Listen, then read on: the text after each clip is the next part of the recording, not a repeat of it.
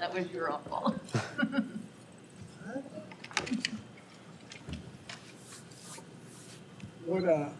What do you see from the Bengals defense? Just overall? Yeah, I just sort of. You take that wherever you Gotcha.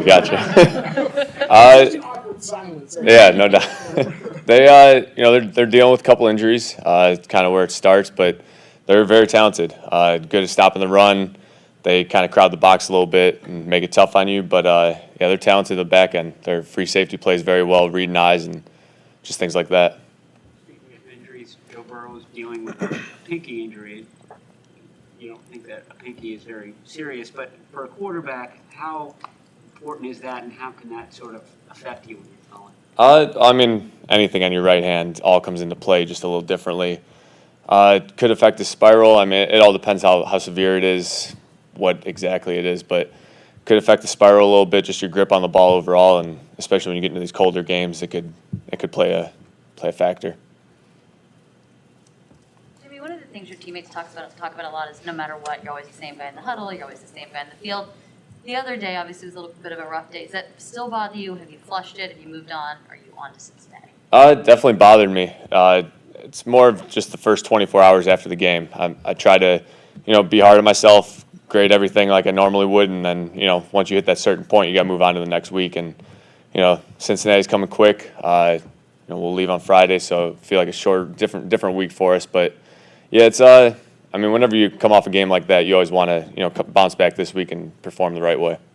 Talk about grading yourself. Is that just like a technical look at the tape, and do you have a process for looking at each play and your decisions? Yeah. The coaches do their grading process. I kind of have my own just system of going back through things, and you try to replay the play in your head, how you saw it. Did you do everything the correct way? What did you miss? Where did the error occur? And you just kind of try to go back through that process and figure things out that way. And it's done well for me in the past. Is there any one particular play from Seattle that I wish I could have had that one again? Yeah, the second interception definitely. Just I got greedy with it, kind of put something in my head that I thought it was going to play out a certain way, and certain things didn't happen on the play, so it played out differently. But I just got greedy with it, and instead of taking the check down and keep the ball moving, I got greedy. How does the uncertainty in the backfield this week affect your preparation, since those guys are such an important part of your protection and all that? It'll affect some things. I think it's more with the coaches, just how they put together the game plan. But whoever we have back there, those guys are pretty interchangeable. They all bring a different flavor to it. But it's just whoever's back there will be ready to roll. You went to Cincinnati 2 years ago when you're kind of starting out. Have you looked at that film, and how different are the Bengals now, and just what can you take away from that game? We looked at it a little bit. They're a much different team. Different players. Some of the same players have grown and matured. Just they were rookies back then. But that's kind of we want to get back to that style. We got off to a fast start. Defense had a couple turnovers that game, I remember, and just if we could do that, that's when we're really playing our best. Play from ahead and let the rest take care of itself. We saw kind of the winning formula for 3 games in a row, and then things didn't go that way on Sunday. How do you guys view it? Do you look at that as a step back, or just kind of big picture? How do you think you guys are right now? There was a lot. There were some good things that came from that game. It obviously didn't turn out the way we wanted it to, but at the end there, moving the ball like we did, getting it down to the 2-yard line or whatever that was. You do all these. We were just talking about it. All these good, bad, and different things that go into the game, and all it comes down to is that one play at the end. Did he tip it? Did he not? You have to, like you said, you have to look at the big picture of it. We did a lot of good things. What can you take from that game? And then at the same time, all the things that you did wrong, how could you correct them so you don't have to make that same mistake again? So there's a balance between the two of them, and we're trying to find that. When Deebo comes back, and George puts that kind of game on film, which of course he has in the past. Just how much more dynamic does it make the offense, especially in those situations where a defense can't just say, we're going to devote all these resources to George? Yeah, it makes it tough, especially in situational ball. When you get to third down, red zone, things like that, that's when they really have to make a choice. Who do we want to take away? Do we want to give a one-on-one to George, to Deebo? And it's really my job to find that one-on-one and take advantage of that. Obviously, you're not going to be unhappy with plays that result in yardage. But when you have a play that you look back on tape and, you take the check down and it's successful, but you look back and there's like a clear explosive option on the table that you could have taken, how do you sort of evaluate that? I think it goes into the situation of the game, plays a big role of it. How the momentum is, do you have control of the game? And, there's a lot of factors that come into it. Pass rush is also, tied into that. But, there's a time and place where, towards the end of the game, we had to start making some chunk plays and, take some bigger chances. But when you could take those checkdowns and those checkdowns are getting you 8, 10, 12 yards, it's hard to pass those up. And so you want to stay on track and do whatever you can to do that, but you got to be aggressive at the same time. When you went back and saw Kittle's second touchdown on film in the tightrope act along the sideline, how impressive was that, and how helpful is it when he's causing chaos on a field? It's very helpful. It was an impressive play by George, but Juwan and BA had a nice little hit by, but Juwan really sparked that play. Just the aggressiveness that he had after he saw George catch it, and that's really the type of team we got. Guys who are willing to block for each other, guys who are willing to take one for the team, and get your brother open so that he could go make a play. And I think when guys could play like that, that unselfish mindset, it creates big plays and creates big plays for everybody. On the the Wagner interception, the fact that Elijah had to go help with the blitz, Adams was blitzing, it didn't lead to, you couldn't have much of a play fake. Mm-hmm. Was that a factor? I mean, I know you talked about it after the game, but would you have expected Wagner to fight a little harder if you'd been able to have that play fake? You'd think so, yeah. I think just naturally he would have, felt the backfield action that we were doing, and I think he would have taken a couple steps down further. But they caught us in a nice blitz right there. Good call by them, and just gotta be patient with it. Wait for it to clear the next window, knowing that Bobby, didn't get sucked up as much as you wanted to. Kyle said he was probably going to go for 2 if you guys had scored a touchdown at the end. Were you thinking that way as well? I mean, was that sort of the mentality going that you would go get 8 points on that drive? Honestly, I was just trying to get the touchdown first. In the back of my mind, I know Kyle and just how he's been in the past. I had a pretty good idea that we would go for 2, especially the way we had the momentum, we were moving the ball, all those things. And unfortunately, we didn't get to that situation. But yeah, I kind of had that feeling. And when you go into a game, do you even know what the play call will be? Going for 2? Yeah. You have a good idea. We have an idea going into it, but just as the game dictates, Kyle will make that call. Jimmy, you've been involved in giving back to the community. Arik Armstead was just nominated for the Walter Payton Award of the Year. How important is it for you as football players to give back, to be a part of your respectful community?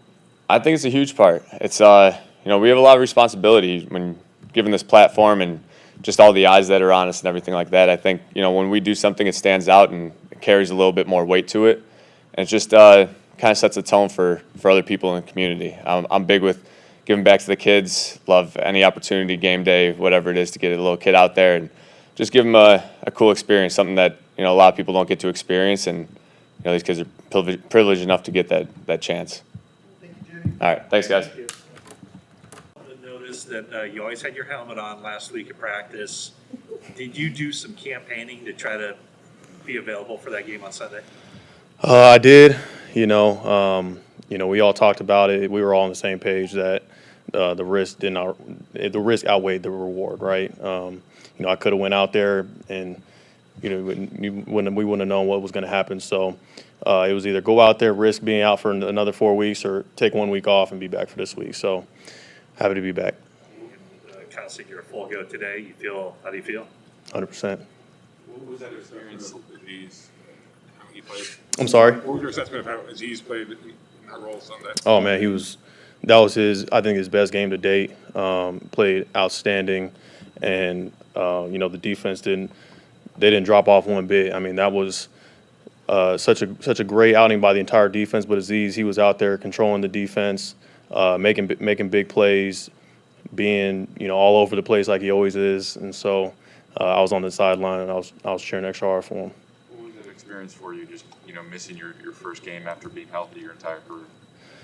It sucked. It was. I think that's the best way to put it. It was terrible. I pride myself on being available, for this team and for the defense. So it sucked being on the sideline, not being able to be out there and help them get the win. But you know, the streak was good while it lasted. The D coordinator, but you probably know the answer to this. Dante Johnson came in, even before he was playing cornerback and was playing sort of like a safety, linebacker. I don't know what the position was, but A, do you know what he was doing? And B, it seems like very valuable to have a guy that can come in, Johnny on the spot, and play multiple spots in a game. Yeah, I mean, Dante's positionless. I mean, you've seen that. The fact that he can play kind of all 4 or all 5 of those spots in there.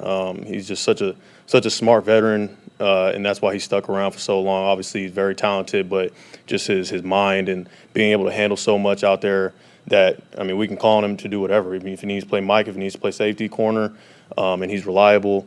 So, obviously, he's a huge asset for not only our team, but obviously the defense. Guys, non-linebackers playing linebacker on Sunday? I mean, were there defensive backs having to? Did Hufanga, for example, look like he was the Sam for a few plays? I mean, was that happening in that game? I wouldn't say too much from what we ordinarily do. You know, we like to use an extra DB on third downs, and that's not a secret, right? I think having Flan in there playing the wheel the whole game, he did an outstanding job holding his own in there as well. So there was a few times where it was just like, having that six DB on the field. Between Mixon and the 3 wideouts they have, this is about as good a skill position set as you'll see in a season. Absolutely, very talented group all across the board. You mentioned those guys. The guy in particular that obviously I got to focus on is Mixon. I played against him back in 19. Played against him actually in high school during like 7-on-7, kind of tours, and you see it still to this day. The ability to catch the ball out of the backfield, the shiftiness. He's a bigger back. He's going to run through tackles. So we gotta make sure we're on point. You mentioned the pride you take in your availability. A number of guys this year have come back in aggravated injuries. I'm just curious, as a player, what's the process that you go through in your head in terms of finding that balance of the pride in being available, but also not making something worse and maybe more long term? I mean, this is the first time I'm dealing with this, so I guess I'm kind of in a learning situation too. And I think the first step was accepting that, guess what, Fred, it doesn't matter how hard you try and be back for this game, talking about Seattle, it's just not smart. The hamstring is going to takes a certain amount of time for it to actually heal, from an anatomy standpoint. So I think it's just being in great communication with everyone, the trainers, Ben, and the coaching staff, and making sure that when there's a plan set in place that you're just following the plan. As a captain and a leader of the team, is there anything you can do to make sure a performance like this past Sunday doesn't happen again? Absolutely. It all starts with obviously how we're competing in practice, how we're deliberate in our meetings. It's just about putting that performance behind us and onto the next. I mean, this league is all about getting better, and so as long as we get better from where we were a week ago, I think we'll have a pretty good chance. Fred, Eric Armstead is the team's nominee for Walter Payton Man of the Year. What's he like off the field, and how much inspiration do you and the other players get from the work he does in the community? I mean, he off the field, he's about the same as he is on the field. He's pretty soft-spoken. In the game, it's hard to get him to say anything, but once you get pretty close to him, he starts to open up a little bit. But in terms of what he does off the field for his community, for our community, it's insane. And I mean, it's truly an inspiration. I said it to him. It's an inspiration to not only me but the entire team. All of us see it. It makes me want to work harder at being better for the community and doing stuff for other people. He's probably the most deserving, for sure, of who would win that award, in my opinion. That was a pretty emotional video. Right. What was it like to be out there? Because I knew DJ and Eric had a pretty special bond, right? But them talking to one another in that way, in that moment, it was like, man, hey, watch out! Like, don't give me tear out here. But it's just genuine, like that's the genuine care and love that we have for one another. And like I said, he's very deserving of that. DJ, is he the strong? I don't know how you would rank this, but where does he rank as far as strongest guys on the team? That's a good question. I'd say he's up there. The first couple of names that come to mind are Trent Williams, Bosa, DJ's right there with him. I mean, and you're talking about like football strength, I feel like he's number one. You know, we're not talking about benching and squatting and all that stuff, but some of the stuff he does on game day is just insane. And like, it's hard to kind of see when you're in the game and you're playing off of him, but like watching from the sideline this past weekend, that dude is making some money. I'll say that, but he's balling. He's balling out of his mind right now, and we need it. We need it big time for this defense, for this team. He's playing insane. He's got to keep it going, keep getting better. So you mean football strength is being able to move another guy around. What's that? By football strength, just like Oh yeah. the ability to move Yeah, other because some people. guys they can go bench press whatever amount of weight in the weight room, and then you get on the field and it doesn't translate. You know, he has football strength where he's literally moving grown men and manhandling them. I'll give you an opportunity to act as an agent. Were you surprised that he didn't get the kind of whatever? I'm not involved in any of that stuff. Don't. I'm not gonna give you any clickbait on that one, but he's doing great. All right, guys. Hey, Faithful, don't forget to click here to subscribe to our YouTube.